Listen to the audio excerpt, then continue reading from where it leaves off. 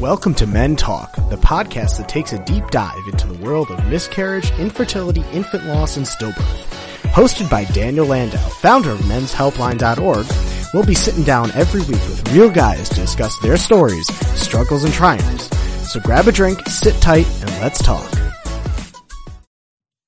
Hello, everybody, and welcome to another episode of Men Talk, where men talk about miscarriage, infant loss, stillbirth, and infertility. I'm very excited to have our guest this week, Aaron Gouveia, who is the author of an exciting book called Men and Miscarriage, A Dad's Guide to Grief, Relationships, and Healing After Loss. It is a must-read for any dad or any father who has, or potential father who has suffered a miscarriage, as men are often, unfortunately, the silent sufferer. So, Aaron, welcome to the show. It's a pleasure to have you. Yeah, appreciate it. Appreciate being here. So, Aaron, if you could just, introduce yourself and tell us a little bit about your background, kind of, why you decided to write the book and a little bit, about the book, and we'll go from there. Yeah. So, I'm a dad of three boys, been married for 16 years. I'm out in Massachusetts, a little south of Boston. And like a lot of people, we had a very rough road, kind of at all points, a miscarriage or two before we had our first, and then a lot of trouble, hence the 5.5-year gap between our first and our second. And then, a couple after that. I think we had, I have 3 healthy children, which is, I'm eternally grateful for, but my wife was pregnant, I think 8 times in 9 years. So, we kind of went through it all. We went through the infertility, male infertility. We did IVF to get our second, and it was pretty awful. I can't really sugarcoat it. Pretty awful, a lot of the parts of it. And, all throughout that, I mean, people are rightly and justifiably concerned about, always asking me, how's your wife? How's she doing? And of course, you would ask that question, but no one ever asked, no one ever asked me really how are you doing? And that really kind of solidified in me. Oh yeah. I definitely have no right to be upset right now. They're not asking me how I am, so it doesn't matter. And, of course it does matter. It matters a lot. I didn't know that at the time. It took a lot of reflection after the fact. But when I wrote my first book, which was Raising Boys to Be Good Men, in 2020, I submitted that. And then they said, do you have an idea for a second book? And I said, it's really kind of out there. It's a book about men and miscarriage, which, I can't imagine writing that book. And they said, and my publisher thankfully said, hey, you know what? That's great. Go and do that. And so I wrote it with my wife, and who's not a writer. So that was an interesting process, but we wrote it together, and we just kind of relived everything. And we interspersed in between our own narrative. We interviewed, a total of 9 people for the book, mostly men, but a couple of women too, who were really brave and shared their stories with us from all walks of life, all backgrounds, even outside of the country. And it just painted a picture of kind of exactly what I hypothesized at the start, which was a lot of men out there are suffering in silence because they don't think that they're allowed to suffer or grieve or feel terrible. And, I knew this book wasn't going to have a huge audience, but I'm really hoping that the audience that needs it finds it, because it might be small, but it's bigger than everyone thinks. And I think it's an important subject to drag out into the light. Yeah, it really, really is. And I'm really, really glad you wrote the book, because it is true that men have been suffering in silence and that it's not really talked about, which really it should be. How did you find those 9 men that you interviewed? How did you connect with them? Where did you find them? Thankfully, I've been a dad blogger, since 2007. So I've been kind of at the parenting writing game a while. And so thankfully my network's built up with just a ton of exceptional parents, moms and dads. And I really just leaned on my network. I put it out there and said, here's my idea for this book. Here's what we're doing. And, a funny thing happened really not funny, but there was a huge, outpouring of support. Like, oh yeah, you definitely write that book. That's an amazing idea. You got to do it. I'll talk to you. And, our schedule was filled up with a ton of people to talk to. And one thing we noticed was that kind of one by one, when it came time for that Zoom interview or that phone call, it was, oh, geez, I'm sorry, I can't do it. Oh, I had something come up. And I'm sure that people did have stuff come up. Everyone's busy and it was a pandemic. But I have to believe that some of it was just getting ready to relive all that stuff was just very, very tough. Because I'll tell you, it was very tough writing this book and rehashing everything that I felt, things I was in counseling over and still am in counseling over, frankly. So I imagine that, I was really hoping we'd have 50, 60 people maybe, because that's what was ultimately, that's the number that we started with. And a definite trend was like, oh, you know what, maybe someone else can talk about this. And I don't blame them. It's a lot to ask people to talk about one of the toughest times that they've gone through. But it just made me appreciate the 9 people who did open up to us even more, because that was really, I really feel honored that they trusted me with such a sensitive story. And I hope we did them justice. Yes, it's definitely true that it is really difficult for some people to rehash it. But at the end of the day, we know that these type of things, whether you're going through IVF and suffering a miscarriage, the whole journey to rehash is difficult, but at the same time, it will always come up, whether it's a birthday, whether it's, a due date, whether it's sibling having a child, no matter what it is, that grief always comes up. What was your journey like? I know you mentioned you did some miscarriages, you did IVF, there are some things, now you went to therapy a little bit. Talk to us a little bit about your journey and dealing with the miscarriage and the IVF. What were some things that worked for you? What were some things that didn't work? Wish you had done better? Yeah. Oh man. Well, I mean, we had losses all over the map. So, most of them were early losses, less than 6 to 8 weeks or less. The first one I remember, it was just so, you've never gone through it. And so it just kind of hits you out of the blue, but you're young and you're hopeful and optimistic. So that one, I really didn't, it hurt, it stung, but I didn't think too much on it. But then you get to some of the other one and it keeps happening, and all of it, you just little by little, you start losing hope. And then we had a kid, we had our first in 2008, and that was amazing. And I thought, gee, we're over the hump now. But then, you have 2 or 3 more after that. And one of those was a second trimester loss, I think it was 17 weeks. So, and, we had gotten the all clear at 12 weeks, and we had announced and we had told friends and family. And I think it might've been like 24 hours after we told people, we got a call from the radiologist saying, hey, we don't know exactly what's going on, but we did notice something in the ultrasound that we didn't see before. So can you come back in? And of course, we came back in, and sure enough, it was sirenamelia, which is mermaid syndrome, where the legs fuse together and there's no kidney, no bladder, no, whole bunch of body parts that you need to live. And we were told, we went to the best doctors in Boston, and they said, look, this is really rare. It's 1 in 100,000 chance. It's not something that we see often, but there's no chance at viability here. So that one was exceptionally tough, on top of all the other losses that we had, because we really thought we were in the clear, and we had both, uncrossed our fingers and, gotten our hopes up and really started thinking about it. And then to have that happen, and to make it worse, we were given a choice. They said, we can get you into the hospital in 2 weeks, but at that point you're 50-50 on whether you have to actually deliver, or you can go to an affiliated clinic and, have a termination.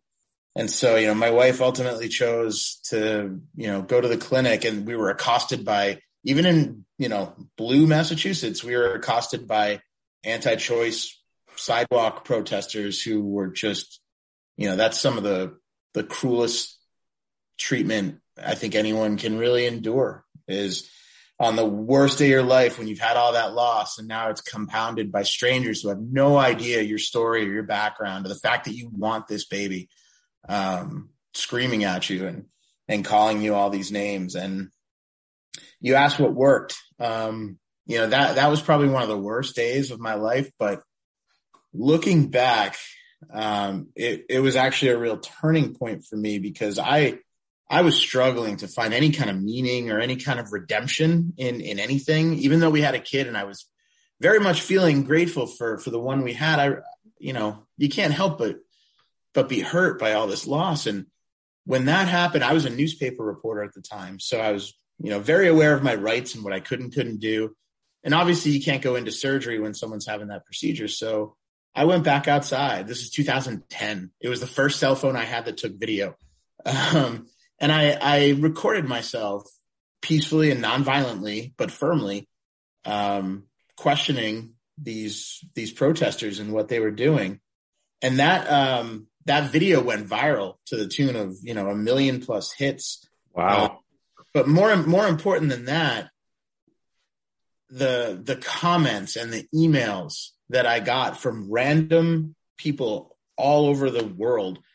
Some would say, hey, 50 years ago, I went in for an abortion and, I didn't have anyone to help me with, feel better about these people harassing me. Thank you.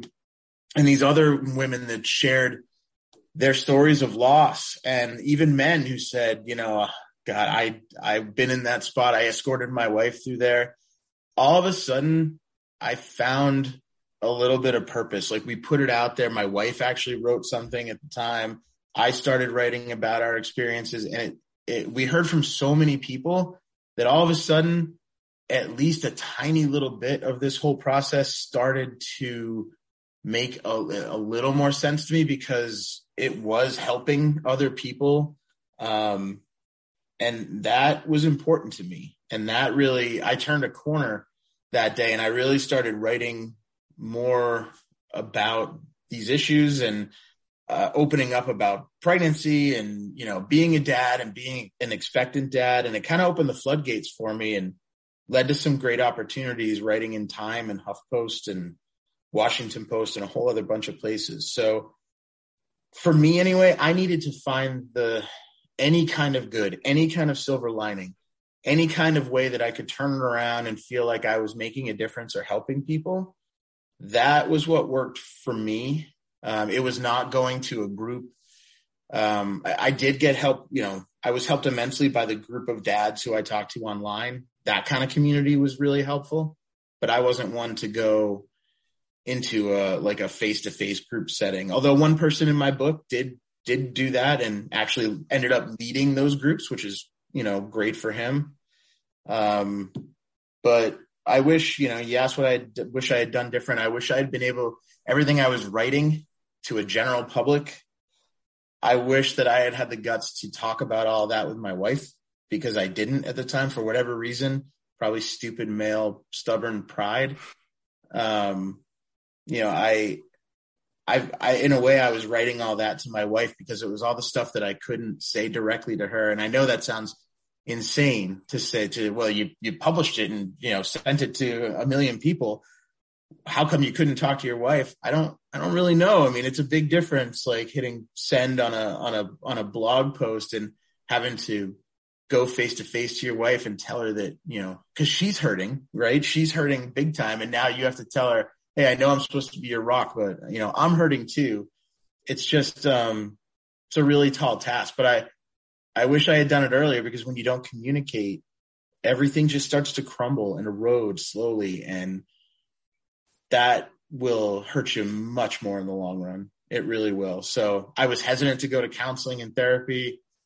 Eventually I did. And it was, I still go. It's one of the best things I could do. And as soon as I got it through my thick head that asking for help was not a sign of weakness. For men, it's a sign of strength, and we're not trained to see it that way. In fact, the opposite's true. We're trained to see it as, stop being a Sally. You can't handle your own problems. Well, no, sometimes we all need help handling our problems, and trying to be the best man and father and husband that you can be. I mean, that's the epitome of strength. There's nothing weak about that. That's what a strong person should be doing, because we all need help sometimes. So I would say communicate, find your community, find any kind of silver lining you can, and just please talk to your partner, please, because that's number one.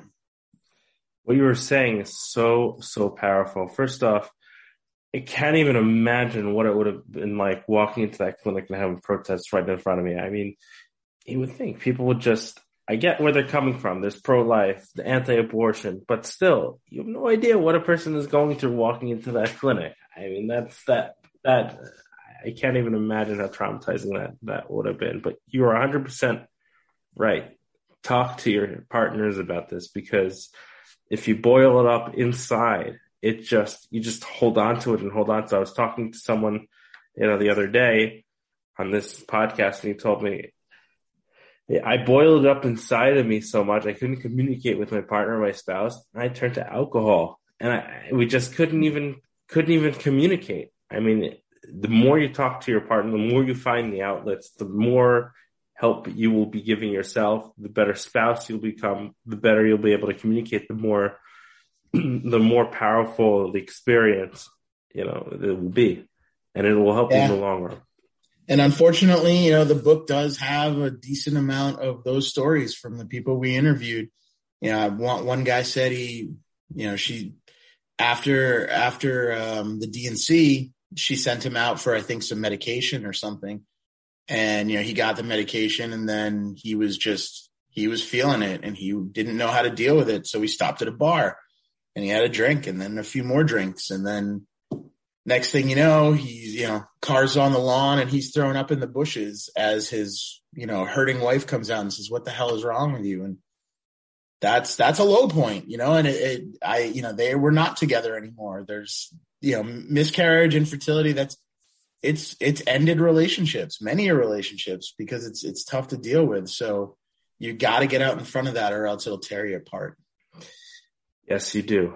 It is really unfortunate how these life occurrences can either tear you apart or bring you closer together. I've heard many stories of it tearing apart couples, but also at the same time, it brings you so close together and makes you a stronger couple, because these life occurrences, if you communicate and you talk to one another and you get through it, it brings you so close. Yep, battle tested. Absolutely.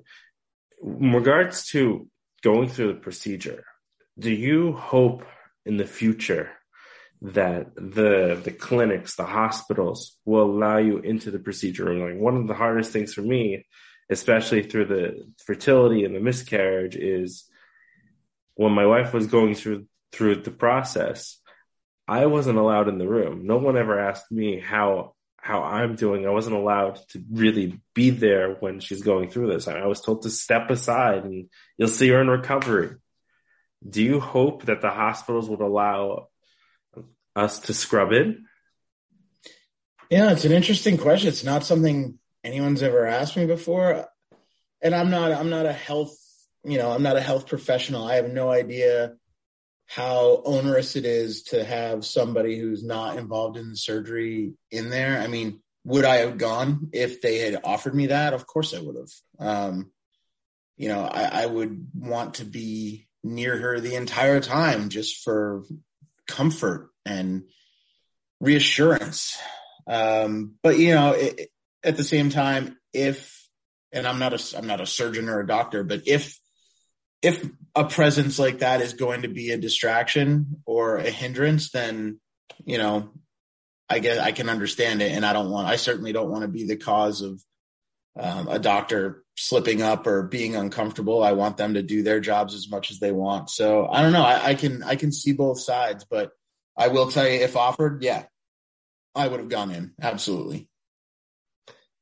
What else would you have liked to done differently, or advice aside from the communication, on the fertility side, on the miscarriage side, having one and then leading to another miscarriage, unfortunately? What did you learn from the first to the second? to the third? Are there things that you learned from each one that? I think I learned that each one is different. And honestly, I'd say each reaction that I had anyway was different. And the way we handled each one was different. So for instance, I think you kind of live, learn, and evolve from these things. I'm somebody who likes to share good news immediately, right? So as soon as we found out we were pregnant the first time, I told everyone, like, positive test, boom. Next day, we were like, we're pregnant. We'll tell anyone who will listen, strangers on the street, anybody.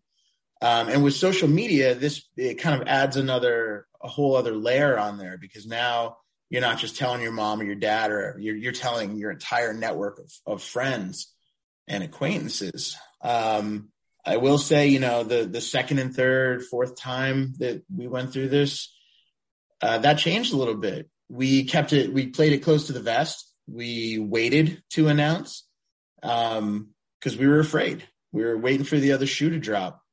But by the fifth, by the last one, I had kind of come full circle on this, and I'd realized, you know what? Good news is good news whenever it is. And of course, things could go wrong, but if I'm not telling anybody, then, I'm not telling them the good news, and, maybe I'm saving them disappointment, but I'm also going through that disappointment alone because I haven't told anyone. So for me, and everyone's going to be different on this, but for me, I chose to celebrate good news when I could, because it was still a joyous moment. And that way, the people who could help me would help me if something did happen. So, little things like that, you learn that nothing is uniform, and the way you felt one time doesn't have to be the way you felt the next time. All feelings of grief really are valid.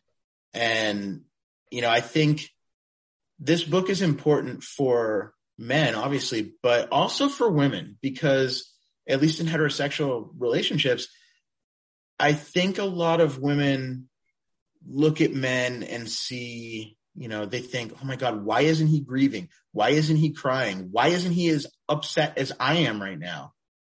And, they probably don't realize, number one, they almost certainly are grieving. Number two, we're told to be strong. Societally, we're expected to be strong, silent, and deal with our own stuff and not show emotion. So a lot of guys, myself included, we just kind of reverted back to what we knew when things got tough. And, that's a big mistake, because what does that do? It's, your wife's going through all this stuff. She wants to know that she's got a partner who's as invested as she is, and who's as upset and hurt as she is. And what she sees is a rock, and a rock is an inanimate object. It's not something you really want to be at that time. And, my wife in the book, she said she would have felt much better if I had just explained where I was coming from, so that she didn't think she was married to a robot who just was suppressing all his feelings or didn't have feelings about it. So that's that, I know toxic masculinity is a buzzword that a lot of people don't like, but it really does touch on so many things, especially with how men deal with things.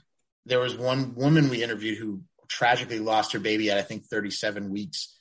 And, she was a mess, obviously. And he was too, but he wouldn't admit it. And he did all the busy work, all the planning, the funeral arrangements, anything to plan, anything to set in order and to do. Like, it's a to-do list. Boom, I can do this.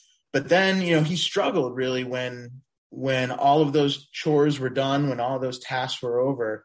Now you're left with your thoughts and you're left with your feelings, and you don't have that to-do list. And it is a struggle, but you gotta know, guys, I mean, it's okay to struggle. That feeling is deserved, and it's normal, and you should be free to, harness your full range of emotions. We're not just stuck with anger and resentment and things like that. We feel the same things everyone else feels, and we just have to allow ourselves to feel it. Yeah. What you're saying is so true. We are grieving from it. We go through all the 5 stages of grief, all the planning, every step of the way, the excitement, the triumph after, telling people about it, and then, boom, something happens. We are 100% grieving. And it's really, really incredible that you wrote this book and shared these stories, because you're right. Women often don't realize that the men are grieving, and they're grieving in their own individual ways and really need those outlets. And for you, I mean, writing obviously really helped, sharing the story on social media and writing this book. It really, words cannot describe how grateful I am for the fact that you wrote this book, because these stories need to be out there. People need to understand how men relate to it.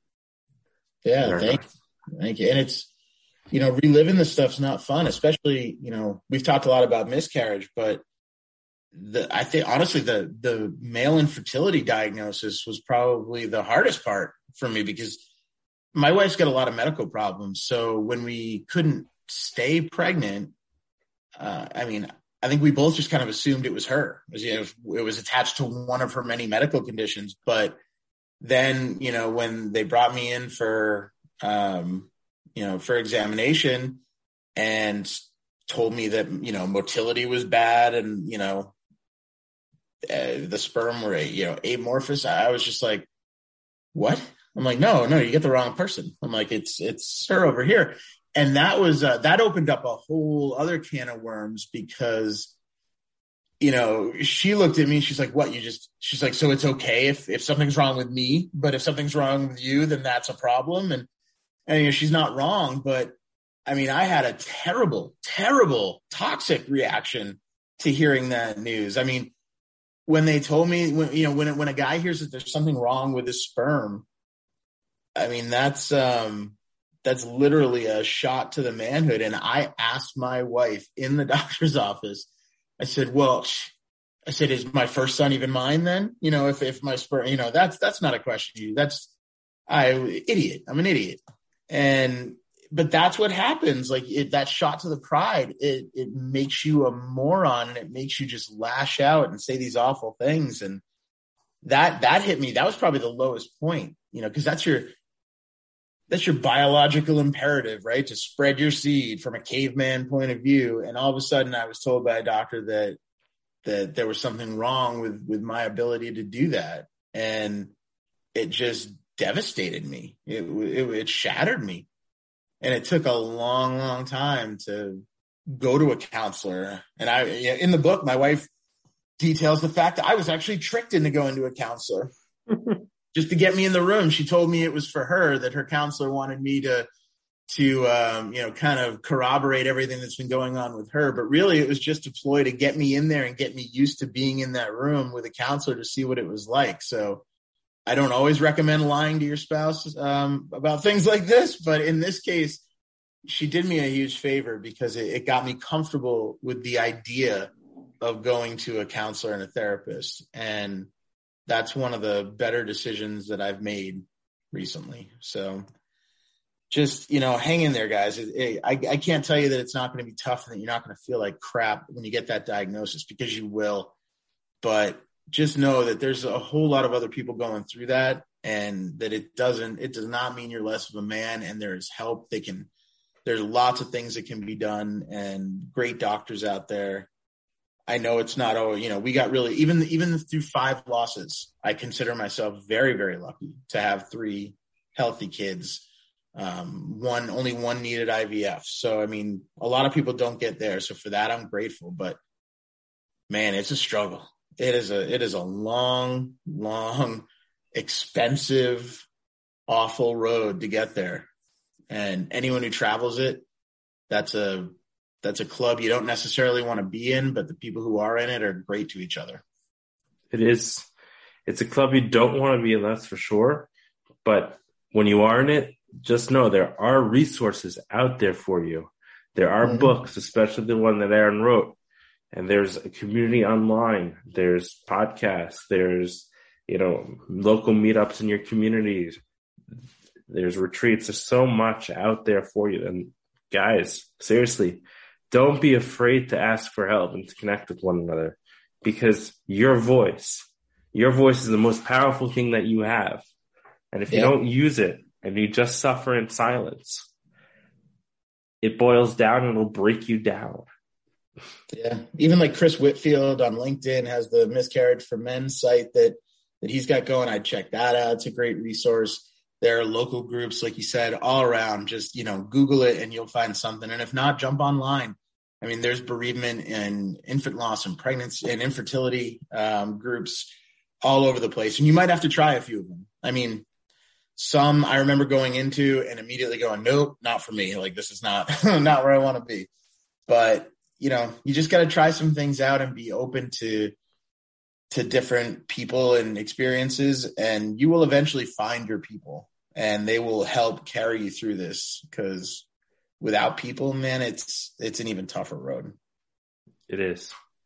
People are key, especially, you were talking about numbers. The statistics don't lie. 1 in 4 pregnancies end in a miscarriage. 1 in 8 couples struggle with infertility. 1 in 160 births end in a stillbirth, and 1 in 1,000 babies die of SIDS. I mean, those are real numbers. So the person to your left, the person to your right could have also gone through it. So don't be afraid. Don't be ashamed to talk to the person next to you. Hey, I went through this. Did you? Do you know someone who went through it? Like, you gotta, open communication is so, so important. Yeah. And I know this is a subject that, women talk more than men. I think that, I don't think that's sexist to say. I think that's pretty much proven at this point that women tend to be better communicators and communicate more freely. But with this topic, even this gets swept under the rug a little bit. No one wants to talk about it until, my wife used to tell me, like, somebody would say, hey, I've had 2 also. And like, it's this dirty little secret that's only just recently starting to be talked about in the light of day. And I think we need more of that for women, for men.